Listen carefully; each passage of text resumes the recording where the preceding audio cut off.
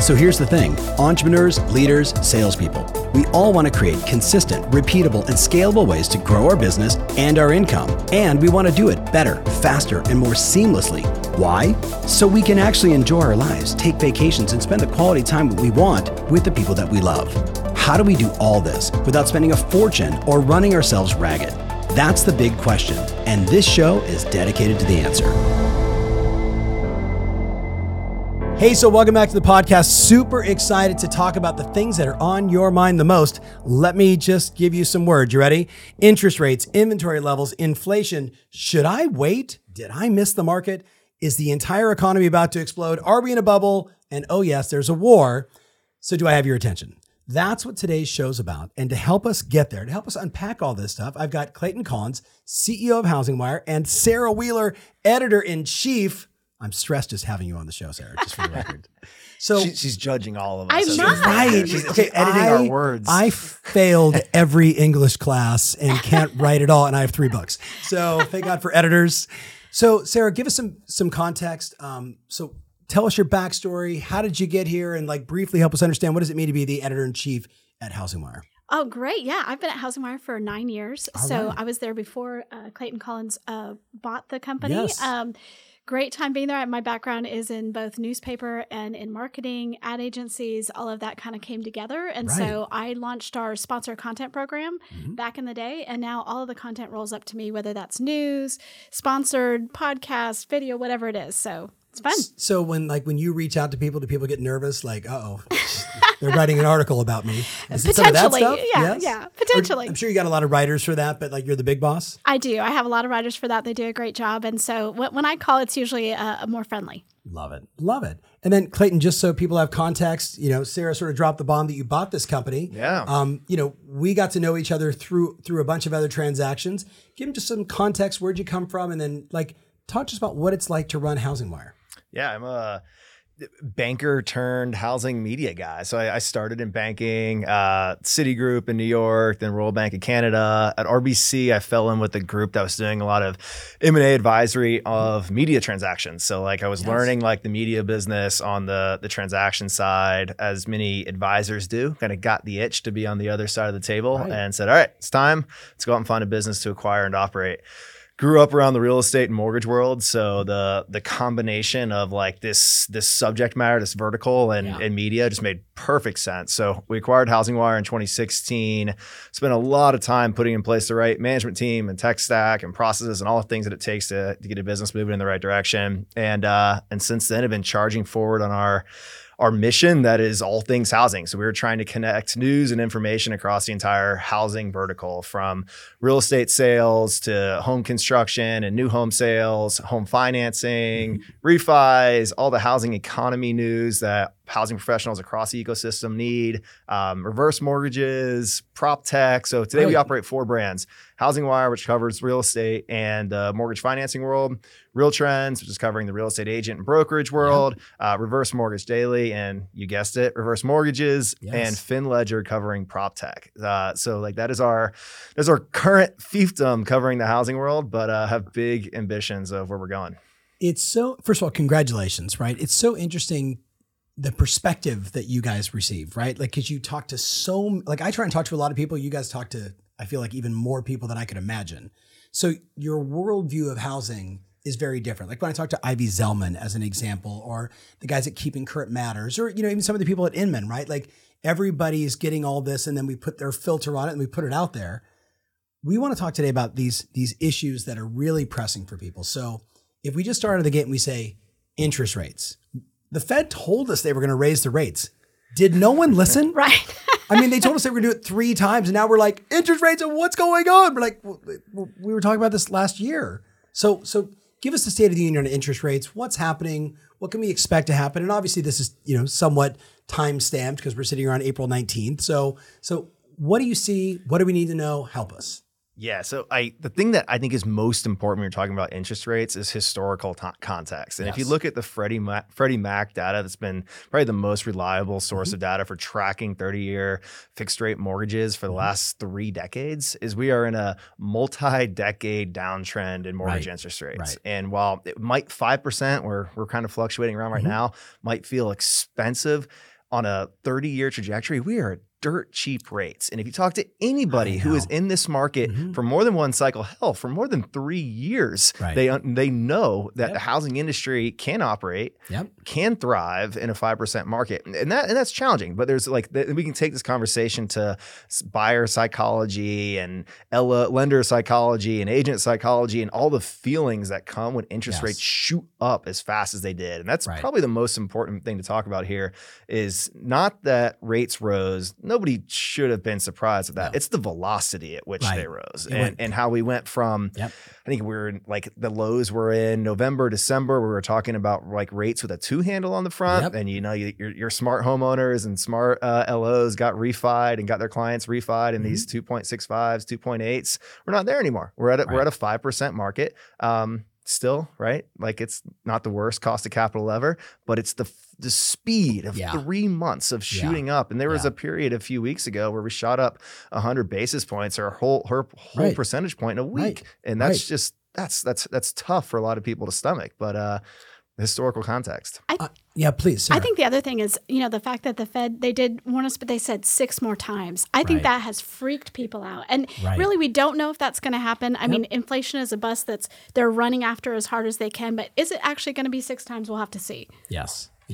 But the market is already pricing in those 6. And I think that's an important, that's a key distinction. With home price appreciation index, they knew it was going to happen. And they're still saying 2027 all the way out, prices are going up. Yep. So we can go to home price appreciation, but I think it's you have people still scared that rates are going to keep moving at the velocity they are, which feels like a very unlikely scenario considering that capital markets are already pricing in 6 rate hikes. Right. Now, if the stock market keeps shooting up and the Fed feels that their purview on the market should extend to kind of restrict inflation through further interest rates increases, then that could put some more upward pressure on rates. But right now it feels like we're pretty priced in, and I'm kind of feeling some stability. What do you think? I also think that, you have the opposite. You have some other forces. We're going to talk about war at some point. I mean, working in the other direction. So it's not clear to me, inflation right now versus inflation in a month, 2 months. I mean, it's a lot. There's a lot of uncertainty right now. I'll just put in my 2 cents, because obviously you two are experts of this and live in it every single day. I look at the data and say, okay, are showings still happening? Yes, they are. Right? People are still out looking at houses. There's no doubt, back in the summer of 2018, when it went from 3.9 to 4.9, on a Tuesday. I think it was happening during one of my live events. Literally, it was 3.9, 4.9. I'm like, whoa.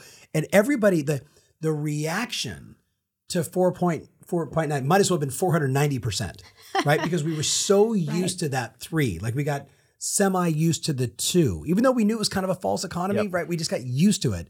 What would you say to a home buyer, a friend of yours, who's like, oh, Sarah, I don't know. Did I miss it? I just feel like I'm buying it. It's high prices and high interest rate. Yep. No. So I have had this conversation with my kids. So I have millennial kids, and they're like, some of them bought, some of them haven't bought. Yes. They're like, am I missed it? And from my perspective, our lead analyst, Logan Motoshami, is on every week, and he writes for us. And his feeling is that the demographics that are pushing the demand are good all the way through 2024. Yes. And in fact, right now you have all those people who are bidding on houses and losing. So I wonder if it even pushes out farther than that. So, and he's basing that on household formation during those years. Millennials coming into their biggest home buying years, they want to buy a home. So even if it's 5.5, whatever it is. And so I've told them, you should buy now. Just like you should have bought last year. Just like you should have you should buy now. You have not missed out, because especially if you're buying a home to live in, that's the best way, Right. If you're buying it for an investment, we could talk about different things there. I'm not the expert, but if to live in, yes, you should buy. Right. It's so hard when you're, again, everyone knows that. I know that, that, that's good insight to be able to say to people, anytime you can buy a house and hold it for long enough, you're going to do great. I just remind people, are you selling people a house today as an investment? Are you selling people because they want to get in and out of it really quick? Right. If that's the case, you probably missed the mark. But if you want to raise your family or start your life or, begin your new career, like this is definitely the time. Right. But if you're buying as an investment, you have to look at the other side of the market. And part of the market is, hey, buy a house, live in it, raise a family, do whatever you're going to do. The other part is rent it out to someone else who's going to do that. True. What are rent prices doing right now? Right. Running even faster than home price I appreciation. take all my thoughts back on investment. That's not what I meant. I was thinking short term, like the short term. I'm going to buy and try and flip this thing and get in and out of it. Yeah. Right. Yeah. Which you can certainly do that. But they may use hard money. They may use other levers to get it done. But I agree. So interest rates are going to be the way they are. Are we going to see the sixes? I don't know. So I think if we do, you'll have to look at the war in Russia. That's what Logan has said. So that's not my area of expertise. But he really feels like to get up that high, then some of those other things are going to have to drop. Otherwise, the 10-year yield, people are flying to safety. Then right, all bets are off. And I think just like we talk about home price appreciation and inventory and interest rates, like it is a housing market, and like a market has two sides. And one of the Sarah's mentioned Logan, and Logan's been in a lonely camp the last few months as he's been calling himself team higher rates and talking about like he could get lynched for that. I think. He could. Someone's kill that guy. Yes. But, by real estate agents. But if you are a homeowner who is sick of seeing 23%, 19%, whatever market you live in, home price appreciation, higher interest rates are one tool that the Fed has to control inflation and control home price appreciation. And so there is a counterbalance there. And there's other, obviously we saw rates shoot up in the last few months and home price appreciation has kept running, but we have to see what kind of the tail of that is. What does this recent increase in rates do to home price appreciation in Q2, in Q3? And it might be the control that this weird supply and demand imbalance actually needs to bring the market back into balance. And so we talk about the housing market and we all want success and great market dynamics now.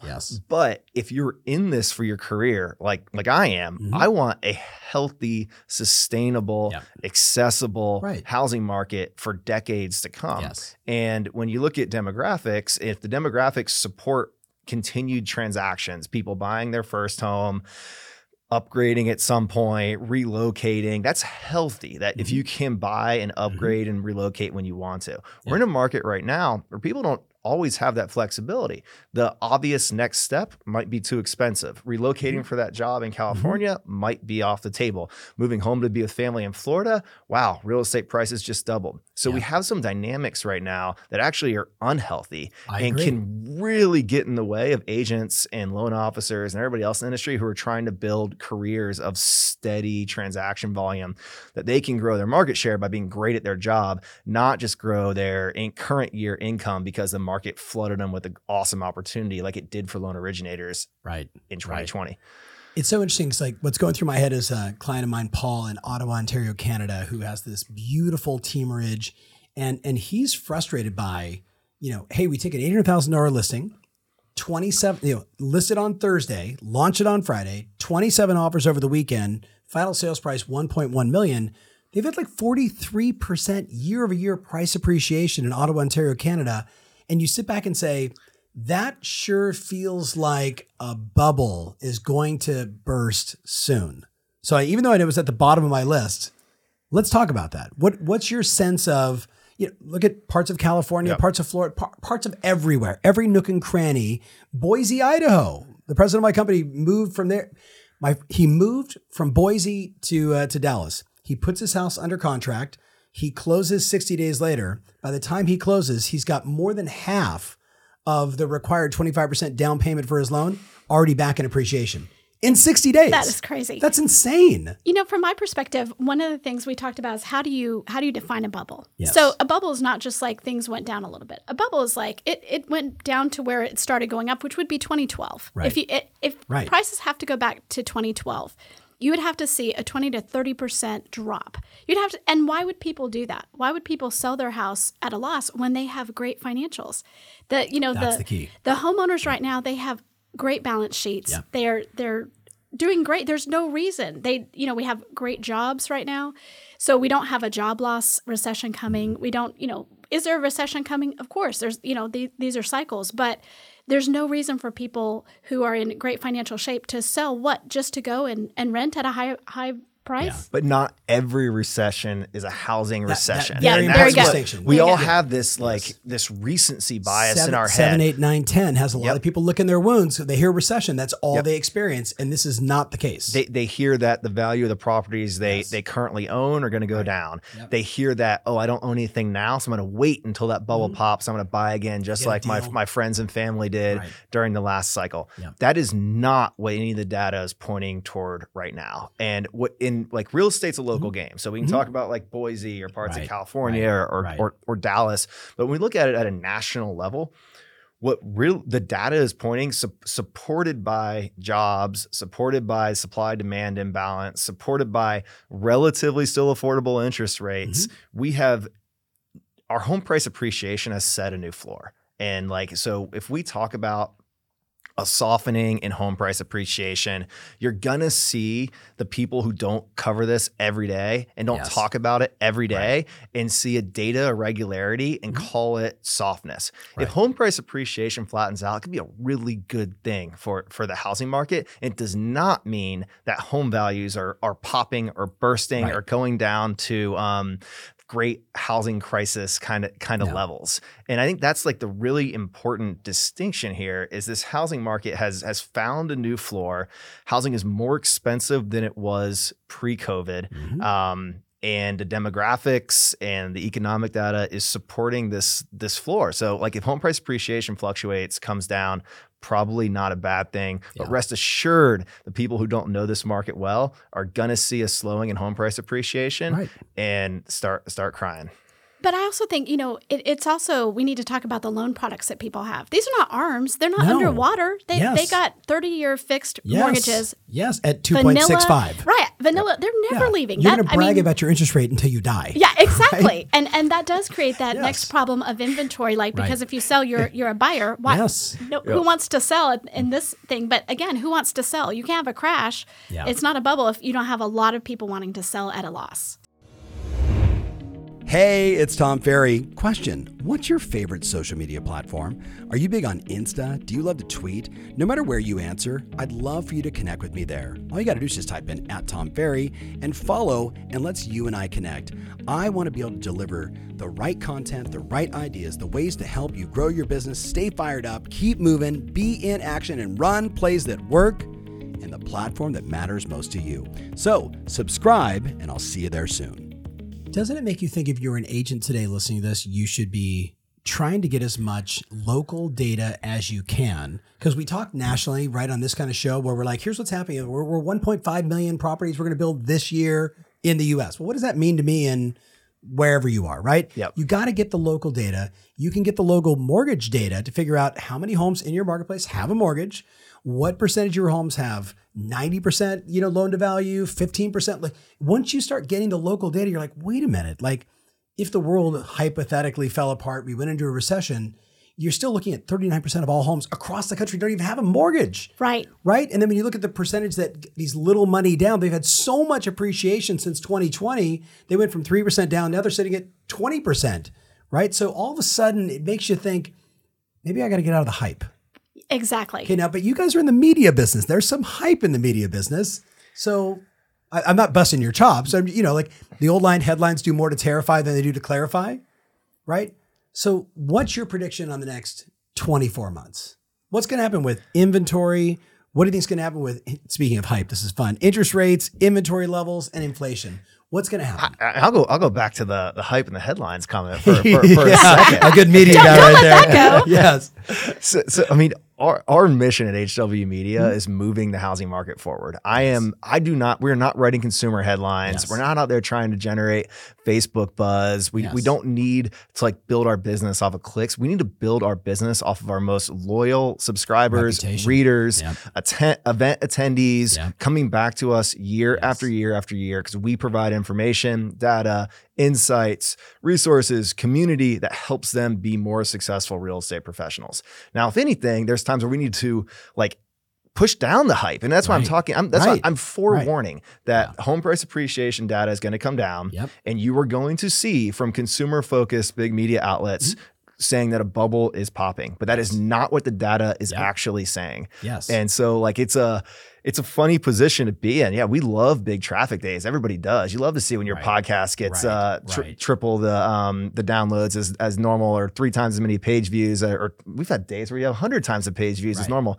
That's great, but we're not writing headlines to attract the search audience, the prospective home buyers who are out there looking for a reason not to buy a home like we're talking about. We're trying to inform industry professionals and give them the information they need. So back to your question. Keeping it real. So what next 24 months? So just for fun, because before we started this show, we were talking about the data around showings. Yep. So I did get February. Let's see. No, I got year over year, right? So let's see, showing index over the last 5 Februaries. So in February we had 271. I don't know how they're giving me this. Do you see that? 271,000? I'm guessing that's on a monthly basis, right? Because that would seem pretty small for a year. Or it's 271 million showings, which sounds like too many. That's an index. I think it's riding off 100. So okay. So 271,000? It's got to be 0.71 times the typical showing amount. So, but what we're seeing is we're looking at 2019, showings were down from 2018. 2020, they spiked up a little bit, 160. 2021, they went from 160 to 240. And in 2022, they went to 270.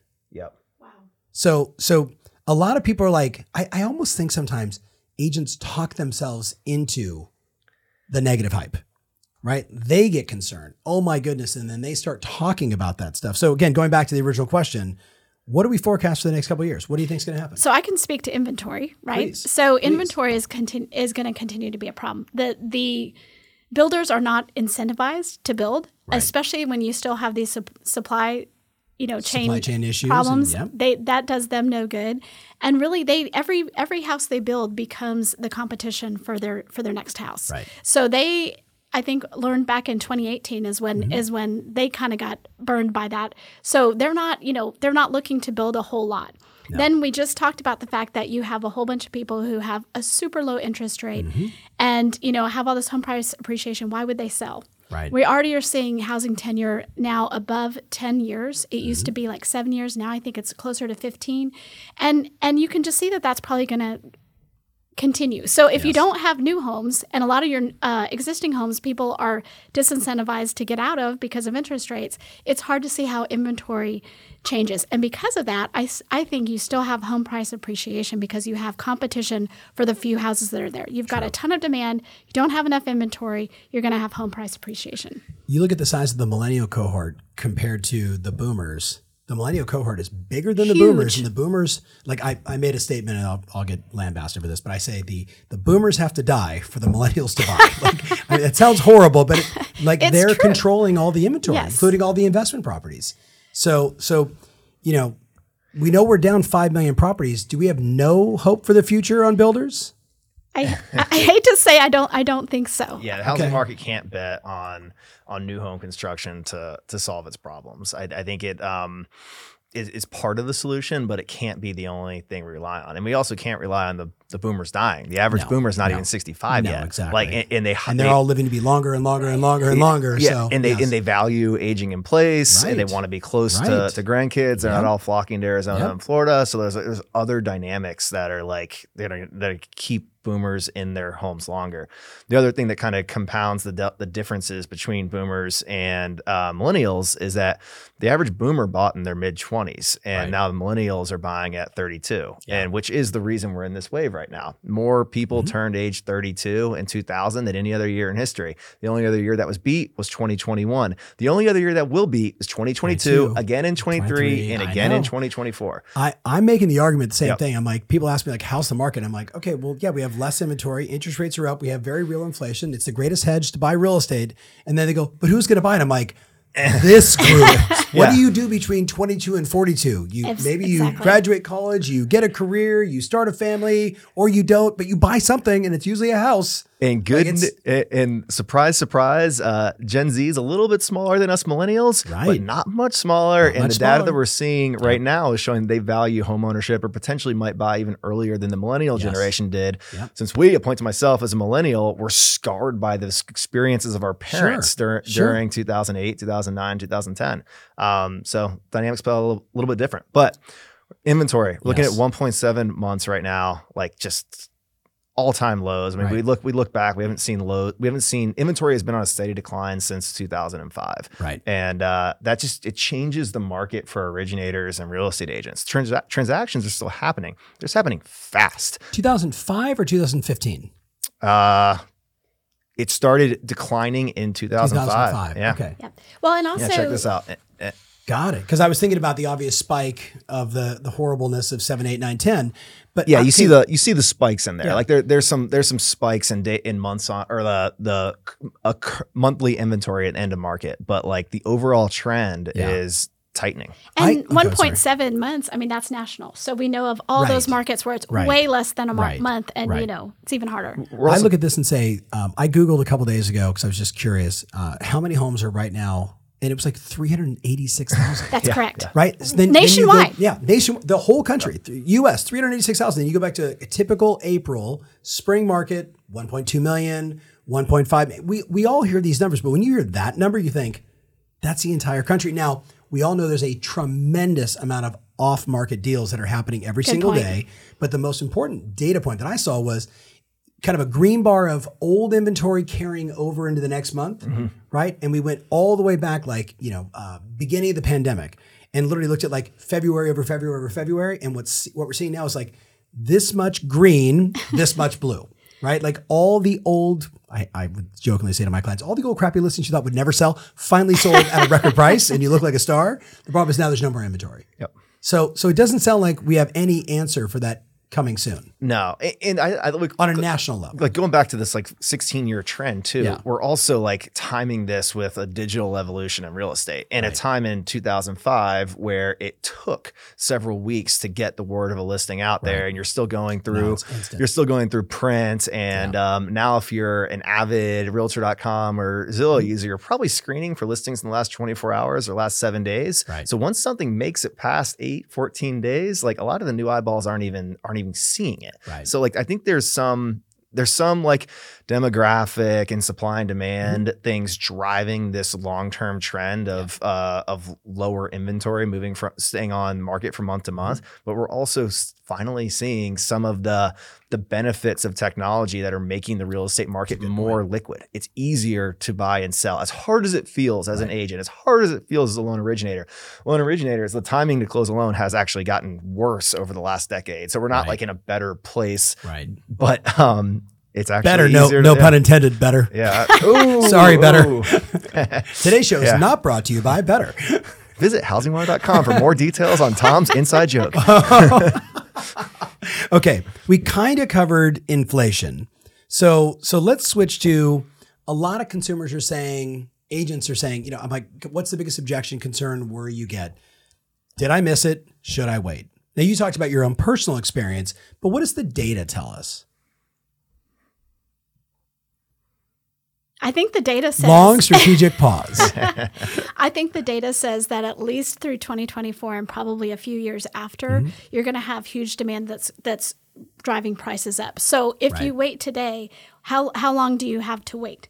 Right. Do you want to wait until 2027 and maybe it'll come down by then? But then do we have Gen Z coming through? Right. So from my perspective, the demand is going to be there for the next 5 years. So you should do something now if you can. And did you miss it? Is like, well, I mean, we could all say that. I missed buying in California, Right. In the 80s. Yes. Dang it, but I knew I should have invested in Amazon. right. So, Yes, but yes. to your point, even, and you can even still do investment deals now. I mean, Sure. it's not like you just if you're living in there. There's an industry calculus and there's a personal calculus as well. And there's like every potential home buyer has to calculate the advantages, the intangible benefits of ownership versus renting, and then also the financial benefits of ownership versus renting.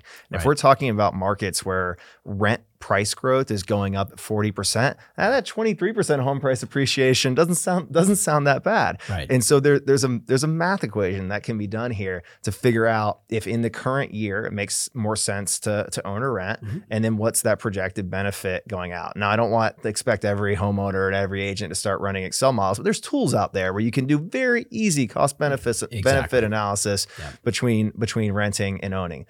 And if the economic data that we're reporting on, that we're talking to Logan about, we're talking to Mike Fratantoni about, the MBA, everybody at NAR, all the chief economists at CoreLogic and First American, the data is supporting a floor in home prices. And if home price appreciation slows, that still gives this prospective homeowner a roof over the head in the school district they want to be in, and the stability in their lives that most people are seeking when they buy a house. Now, if you're buying a house in March, or what month are we in now? April of 2022, because that you think in April of 2023 that house is going to be worth 20% more, and that's the only reason it makes sense is because you're getting 20% home price appreciation, that's a harder bet to make. Hey, it could happen, but I'm not rooting for that outcome. 20% home price appreciation, again, is going to put the overall housing market in a really perilous position. I agree. It's so hard because we all own real estate. This is our livelihood, and you don't want to see anybody mentally cause themselves suffering. Right.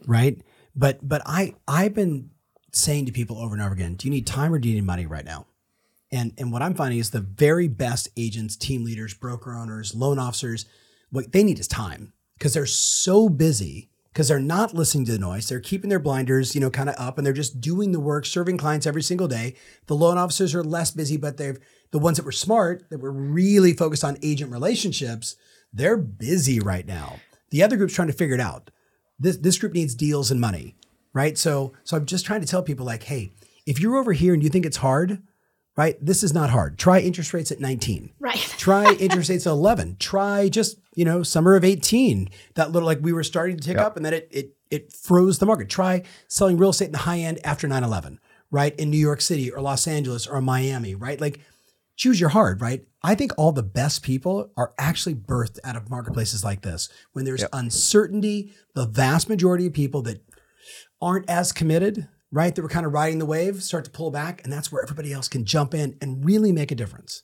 Yeah. What are your thoughts on that? It's a difference between the professionals and the passerby. Like our theme for Housing Wire last year, 2021, was pivot to purchase. We were calling that in January. Smart. And anybody that listened, not just us, like everybody out there, every mortgage professional that has been through a single cycle, 2 or 3 cycles, they really know what's going on. But even through a single cycle, you understand when you focus on purchase. And that time is all the time. You always focus on purchase. You always get close to your real estate partners. You always try to get close to homeowners and your past clients for referral business and return business. And it's the people who forgot that or came into the industry in a refi cycle, they'll get flushed out. And hey, maybe that's fine. Maybe it's better for the industry. Hate to say that, but like it's a dynamic that's existed for decades. I have a slide that I show a lot from October of last year that was a study of all MLSs across the country. And I'm about to get the new slide. So if you're listening, I want that new slide, which is the first quarter for the US across the board. October said 73.5% of all the volume was done by 25% of the agents. Wow. That 51% of all the sales volume was done by 10%.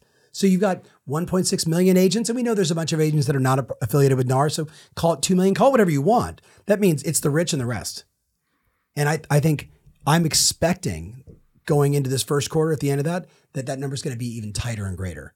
That the flight to quality for consumers is very real, and those that just put their head down and do the work seem to get more success than the ones that are sitting around the water cooler complaining. I mean, we see that through America's Best rankings that Real Transactional Media are partnered with you on there. And that I'm not going to like blurt out all the early Don't give all the early stats. We'll do a whole live show on that one. We have the 2021 data in. We're doing our analysis now, preparing to announce America's Best in June. And it's pretty telling that these we collect data on about the top 1%, 1.5% of agents, but we're getting a majority of the transaction data that happens in the country. So like you're seeing this massive scale come from top producers. 100%. And that's and we're not just talking about like the coastal top producers. We're talking about people who do volume in Texas. And it's interesting. One of my clients in 2020, he and his wife and their team, Teamerage, right, did 864 transactions in 2020, did 3,025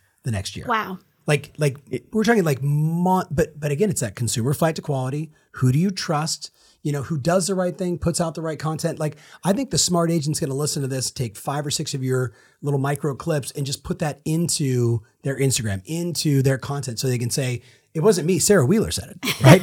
That's pretty much how I live my life. Right. I just say Sarah said it. Sarah said it. You're like, I like that strategy. You know, to your point about flight to quality, in this kind of market, are you going to trust somebody who is a hobbyist? Are you going to trust someone who's, no, you're like, listen, if I have any chance of getting this offer done, I've got to have a professional. I've got to have someone who knows what they're doing. And so I do think you're going to have more shakeout. Yeah. Yeah. And it's hard because like I always say, like, I agree with you. And then I say to myself, that's somebody's spouse, it's somebody's mom, it's somebody's aunt, it's somebody's kid. But again, you know, the industry churns at 2% every month. And the numbers show like 87% of people that get in the business 5 years later are out of the business. So I think that consumer flight to quality, and to your point around technology and better marketing, better educators, the people that are taking your content and putting that out there and doing like a video screen behind them of here's a Housing Wire ad, or a Housing Wire article, and literally saying, here's my interpretation of that. We're seeing more and more of that. That's who's winning right now on a broader scale. So let's end with war and economy. On a high note. You know, it's really hard to know what that's going to look like. I know over the last, 2 years, one of the things that Logan Motoshami has said is that we had a first shock with COVID-19, and then we've adjusted. Yes. We've adjusted to it in the way that we consume goods, in the way that we work, and in every way. And so you wonder if, to your point, we're fighting wars all the time. This one is a very visible one, and it has some real impacts on energy, on supply chain. So it is more impactful than maybe some of the things going on in the world. But at the same time, we adjust. So to me, it's a short term. Even if the war goes on, we will learn how to do this within the war. That's my take. The tragedy is we got used to it in every other war. It is sad, right? It's terrible. I hope for the person that if you're just listening, like the frown on my face, like it's just, it's just, ugh. Right? Like, really? Yep. But then again, like having friends in Ukraine and having friends in Russia, like you just hate to see that suffering at scale. And now it's not a war on CNN. It's a war on TikTok. Absolutely. It's a war on, like you see it everywhere you go. There's just this real content. So I think it creates just a layer of sort of black cloud for some people. Like we finally got the layer of COVID off, especially today, right? Like you can get on airplanes now with no more masks, right? Which is exciting. But now there's like this new layer, and I think it just creates more uncertainty for people. So I mean, I'm not trying to be a buzzkill here, Clayton. We can equate that like uncertainty to sentiment, and that's where I think probably the most important thing to talk about is like the global economic stage impact on the U.S. housing market. A big part of that is driven by sentiment. So we talked about home builders a little bit earlier. Right. I had Rick Palacios from John Burns on the Housing News podcast last week, and the March home builder sentiment survey that John Burns has been doing for 13 or 14 years is kind of like the bellwether for home builders.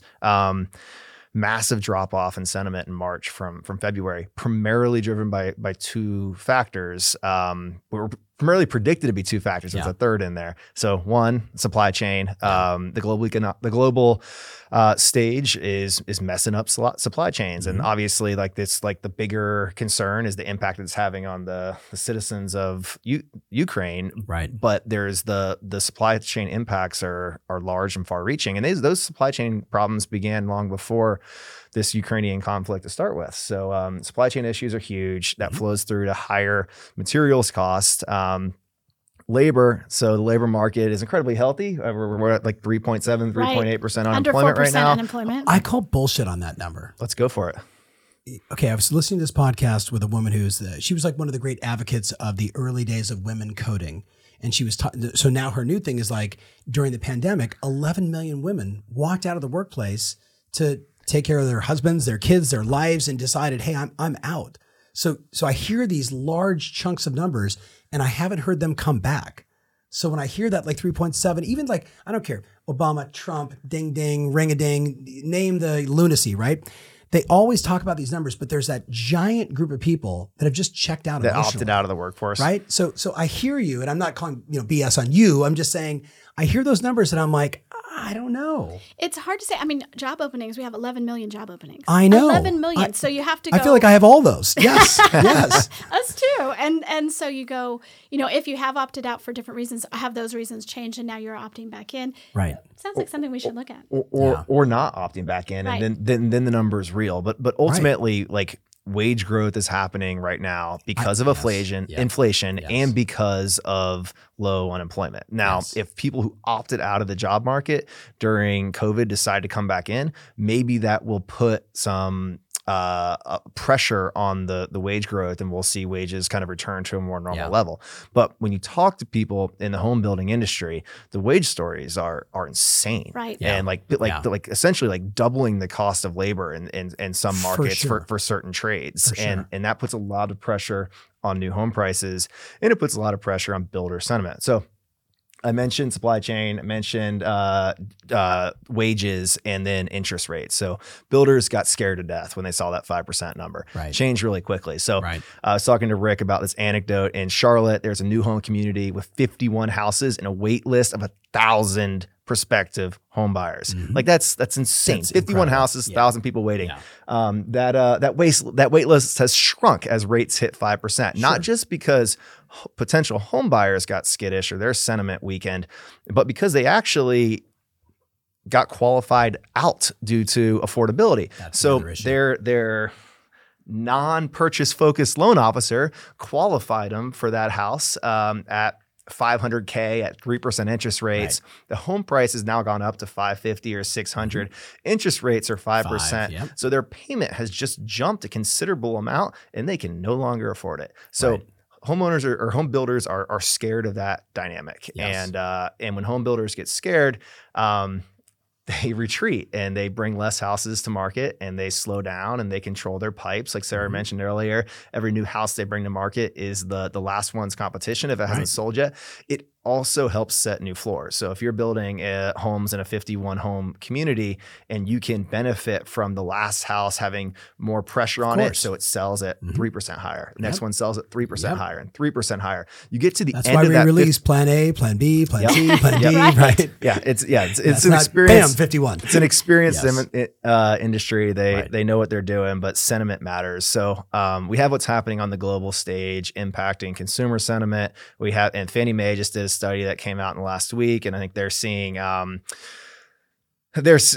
consumers believe that their housing is becoming less affordable and more difficult to find, so they're just opting out of their search. But we still have this supply-demand imbalance that is weighted toward the demand side. So even as some consumers, prospective home buyers, prospective trade-up buyers may opt out or may sit on the sidelines, the demand imbalance still sits there. So it's you see weakening in metrics, but the imbalance still persists that should drive continued health and appreciation.